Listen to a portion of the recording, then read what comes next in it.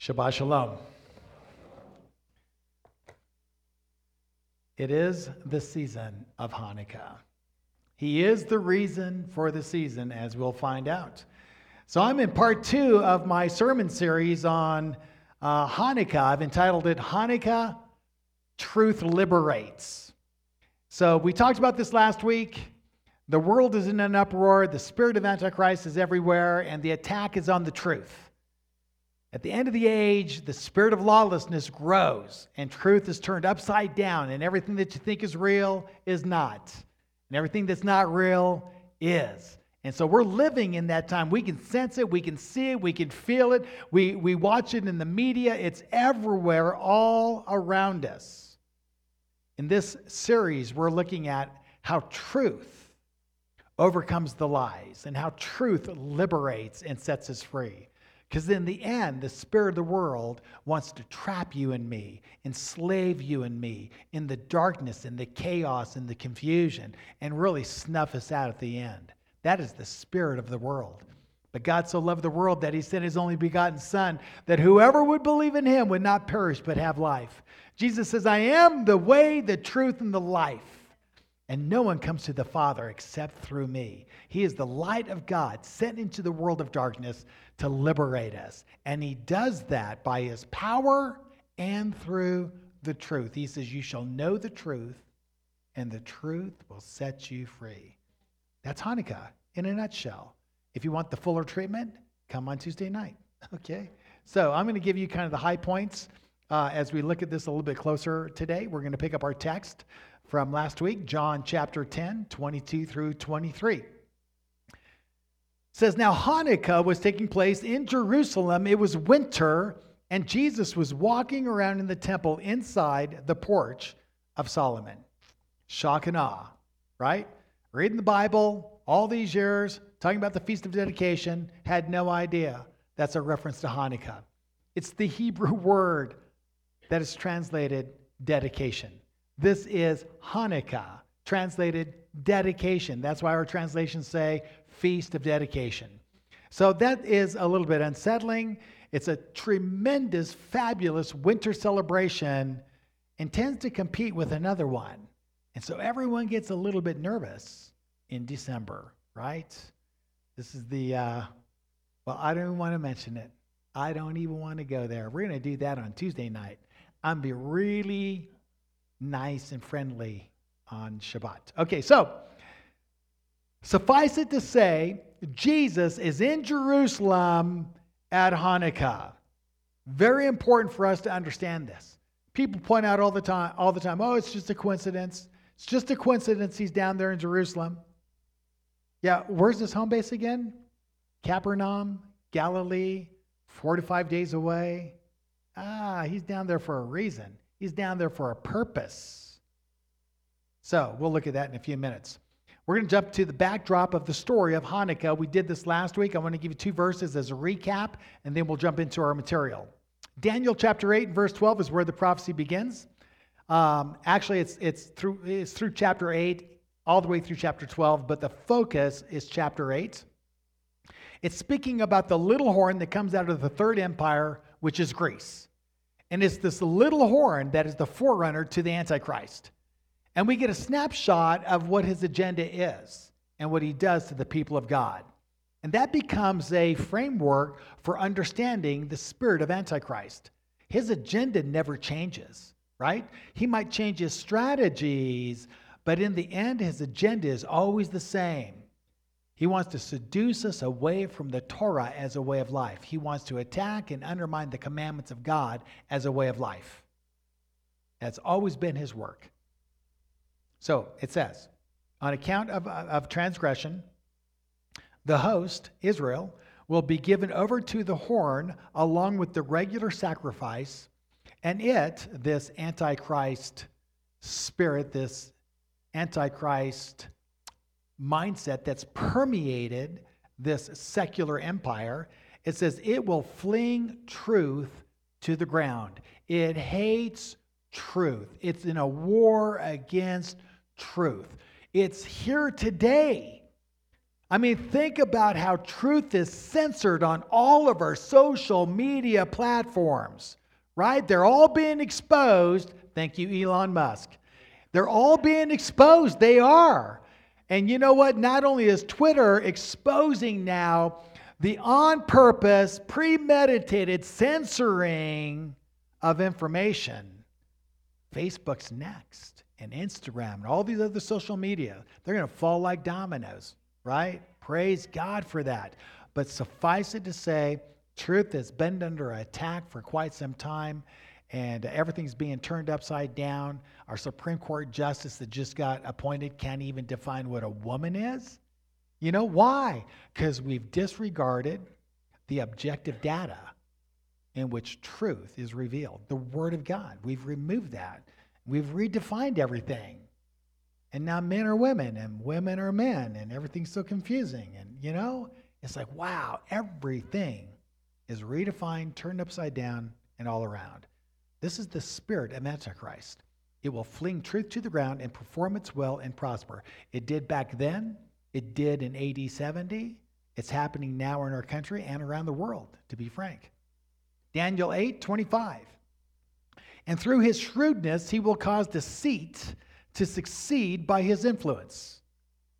Yeah, deceit, where you seduce people away from what is true. This is the art and work of deception. This is what he does. Deceit to succeed by his influence, and he will magnify himself in his heart. He will destroy many while they are at ease. He will even oppose the Prince of Princes, but he will be broken without human agencies. So the book of Maccabees records the fulfillment of Daniel's prophecies. What Daniel prophesies, it all comes to pass. In fact, it's so super accurate that there are scholars that try to make the point, Daniel could not have foretold that. It's too accurate, too many details fulfilled. No. Someone wrote in Daniel's name after the events took place, wrote the book of Daniel, and it appears that Daniel foretold it when actually it was already happened and they just wrote that and put it in the past. No, I think Daniel prophesied by the Spirit of the Lord. And the fulfillment is seen in the book of Maccabees, and it is absolutely electrifying when you read it. I'm just going to recap some of these issues because we don't have time. Again, you can come on Tuesday night if you want that. Antiochus Epiphanes ends up destroying the temple and then replaces the following with his own pagan ways. He eliminates the Sabbath as a holy day because he has his own holy days. He eliminates all the festivals of God because he has his own festivals. He eliminates God's dietary laws and commands the people to eat according to his own practices. He introduces pagan days and pagan ways, which the Bible calls idolatry. Unclean foods such as pork becomes part of the regular diet now for everyone in his empire. He uses his authority and power to legislate and enforce these things. He is an Antichrist. And the spirit of Antichrist always attacks and undermines and displaces God's commandments and ways with his own. Today, this same spirit is still attacking and undermining the Sabbath. Think about this for a minute. You know, I've had some dialogue with some well-known scholars in our movement. And it's interesting. I've asked the question over and over and over. If we can expand the Sabbath to include, if we can redefine and expand the Sabbath to include Sunday, can't we also redefine the other commandments and expand them too? Right? I mean, isn't that true? So if we can say, well, new definition, we're going to expand it, and Sunday is also the Sabbath. We'll call it the Christian Sabbath. So we got the Jewish Sabbath and the Christian Sabbath. Well, we can do that with marriage then, right? We can expand it to include not just a man and a woman, but two men or two women. And that can be a marriage now. We can redefine the family and expand the definition too, right? I really believe because the early church tampered with the commandments of God and expanded the Sabbath to include the Sunday, they opened the door for all of the rest to be ultimately flipped upside down. It's part of why we're seeing what we're seeing today. But back in the days of Antiochus Epiphanes, he undermined the Sabbath, the festivals, the dietary laws, and we see that throughout history. And it has a rise and a fall over and over and over. It usually shows up with empires. And we certainly have empires today. And we're seeing this all kind of being replayed. So, this spirit attacks our God's Sabbath, our God's holy days, our God's dietary laws. Always has, always will. And like I said, marriage is under attack. Gender and sexuality is under attack. Our very bodies are under attack by a government that is mandating and enforcing experimental vaccines. Whoever would have thought that would happen in America? That is so shocking. If our revolutionary fathers were alive today, they would have started the revolution a long time ago. They would have. I'm telling you right now. I'm not going to say anything more about that.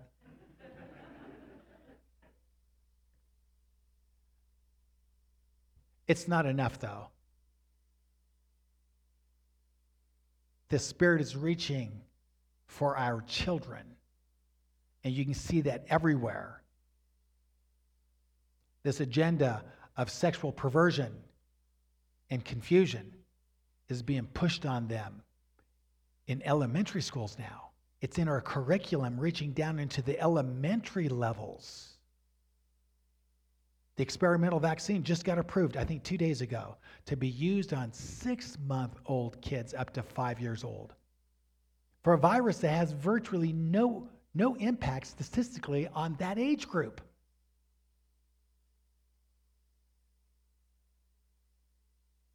And like I said, this spirit has led those under its influence to censor and silence anyone that would speak out against that.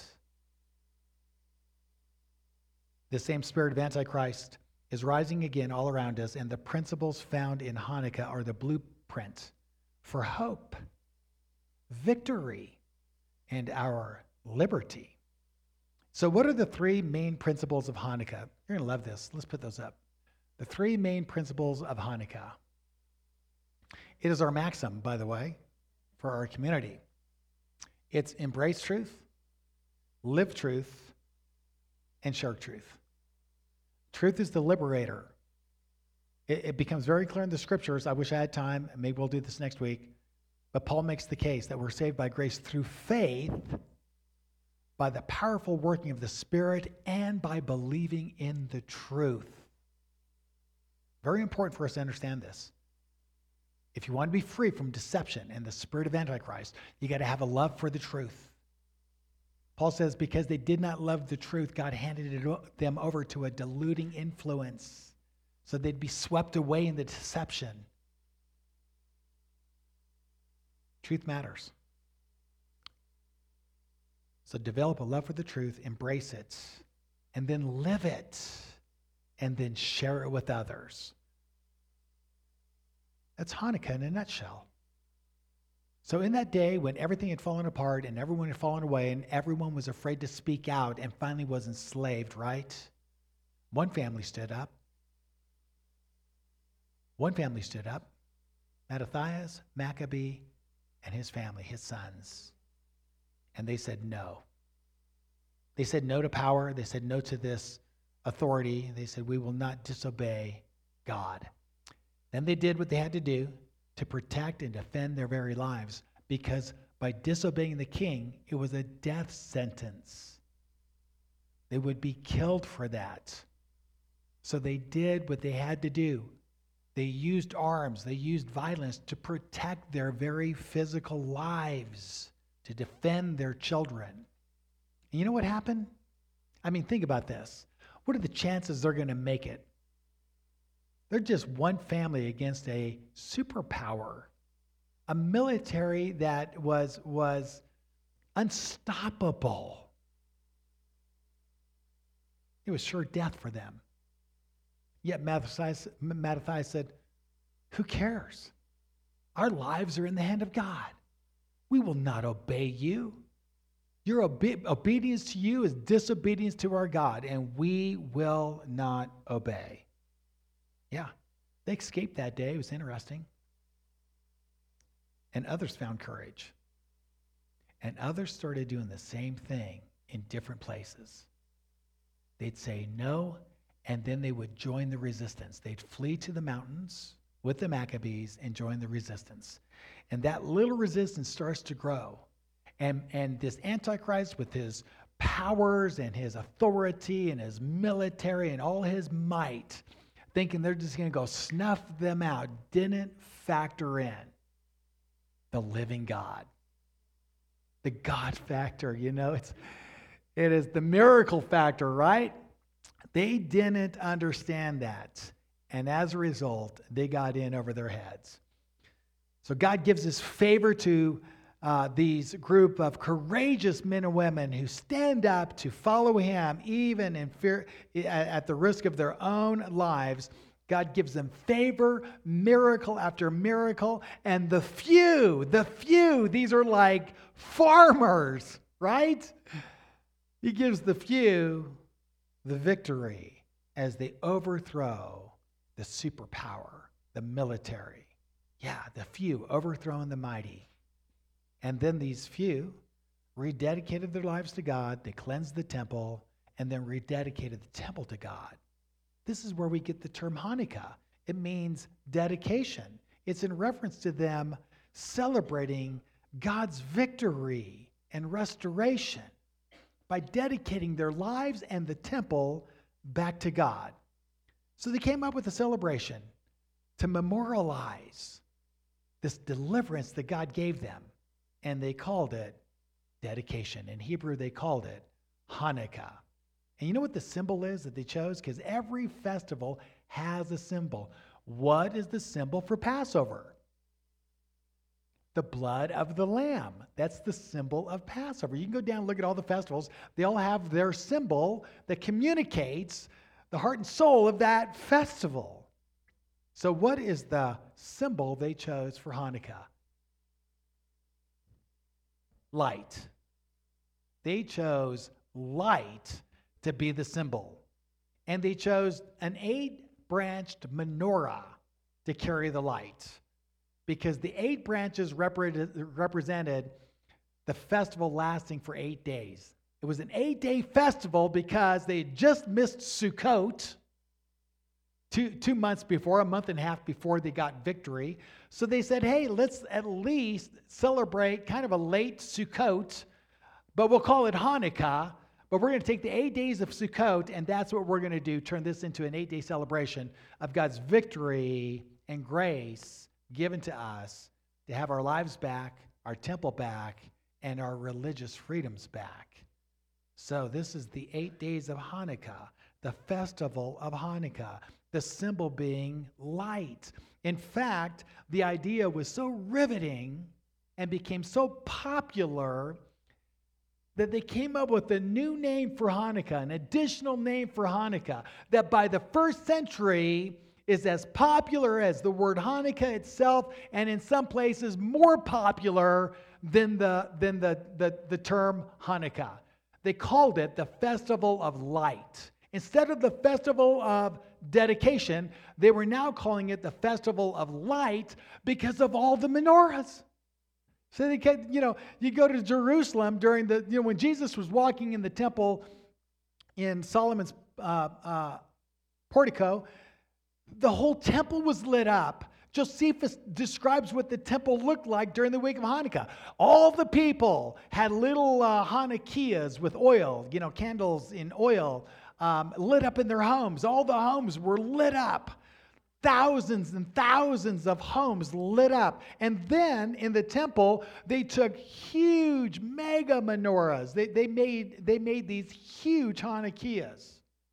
And they put them up against the walls inside of the temple. And they lit them.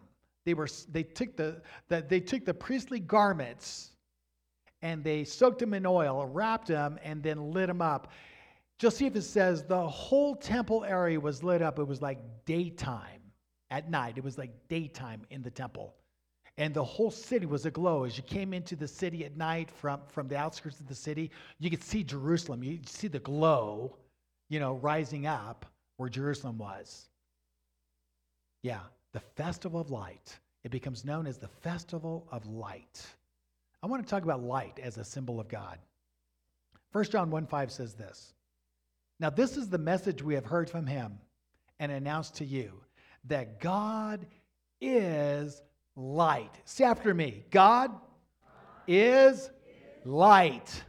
Yeah, it's not one of his attributes. It's actually part of his essence. He is light. God is light. You know what? I'm telling you right now, this is so good. I'm going to take another offering.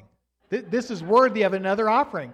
Where are you going to go and get this kind of information? There's very few places that are actually teaching this. More and more are. The whole church across the denominational, barriers, they're all turning back to first century Judaism to understand Jesus and his words within that context, and they're learning things. And this is part of the journey of the church coming back to our roots. And I'm so glad to be part of a church that is kind of riding the crest of the wave, You always have, the early adopters that are out there ready to go before the vision is even finished, And then you got the people that kind of hang out and wait till everything's got its momentum. And then you got the foot draggers that are trying to hold everyone back because they just don't want to go, Yeah, the harvest is way out here in the front. That's where we're out there with a few other organizations, and but we love that. I love that.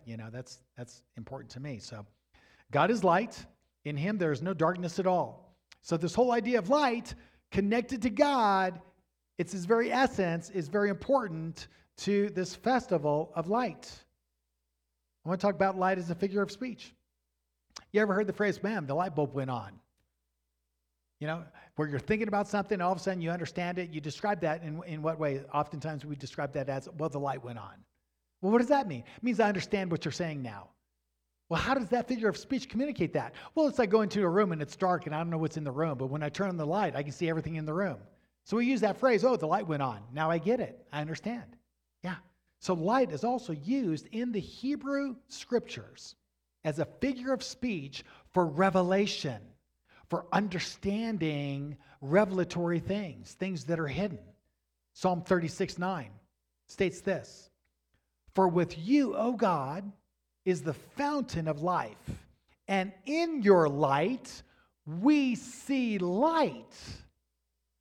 In your light, because God dwells in unapproachable light.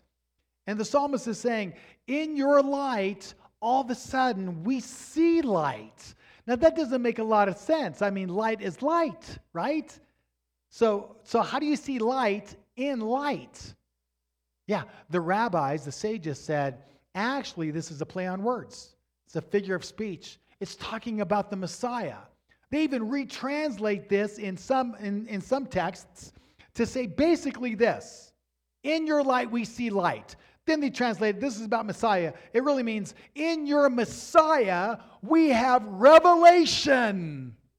In the Messiah, we now can understand things, which tells us the Messiah is light and revelation. That's where this psalmist is basically going with this idea. So let's talk about Jesus as the light of God. This is John chapter 1. In the beginning was the Word was with God, the Word was God. He was in the beginning with God. All things came into being with Him. And apart from Him, nothing came into being that has come into being. In Him was life, and the life was the light of men. The light shines in the darkness. The darkness did not comprehend it. There came a man sent from God whose name was John. He came as a witness to testify about the light, so that all might believe through him. He was not the light, but he came to testify about the light. There was the true light, which coming in the world enlightens every man. Wow, this is like Hanukkah on steroids, right? He was in the world was made through him, and the world did not know him. He came to his own, and those who were his own did not receive him. But as many as received him, to them he gave the right to become the children of God, even to those who believe in his name, who were born not of blood, nor of the will of the flesh, nor of the will of man, but of God. Jesus, the light of God. The light that comes into the world and enlightens every man, every woman, gives every one of us revelation so that we can make a decision either for or against.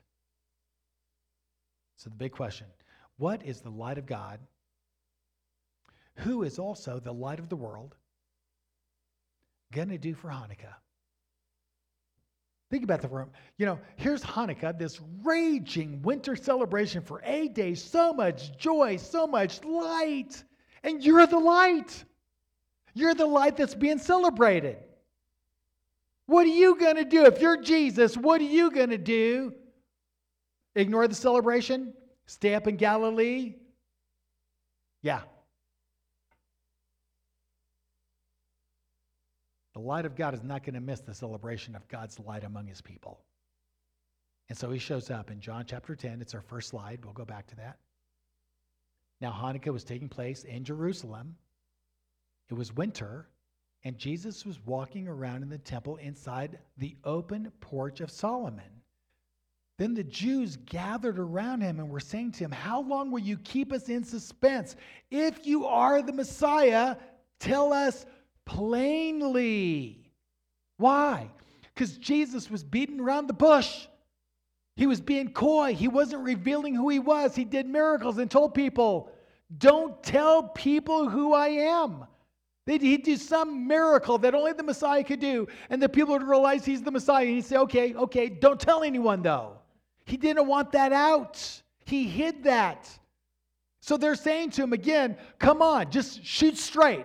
We're tired of your figures of speech, your parables, all that hidden stuff. Just tell us, are you the Messiah or not?"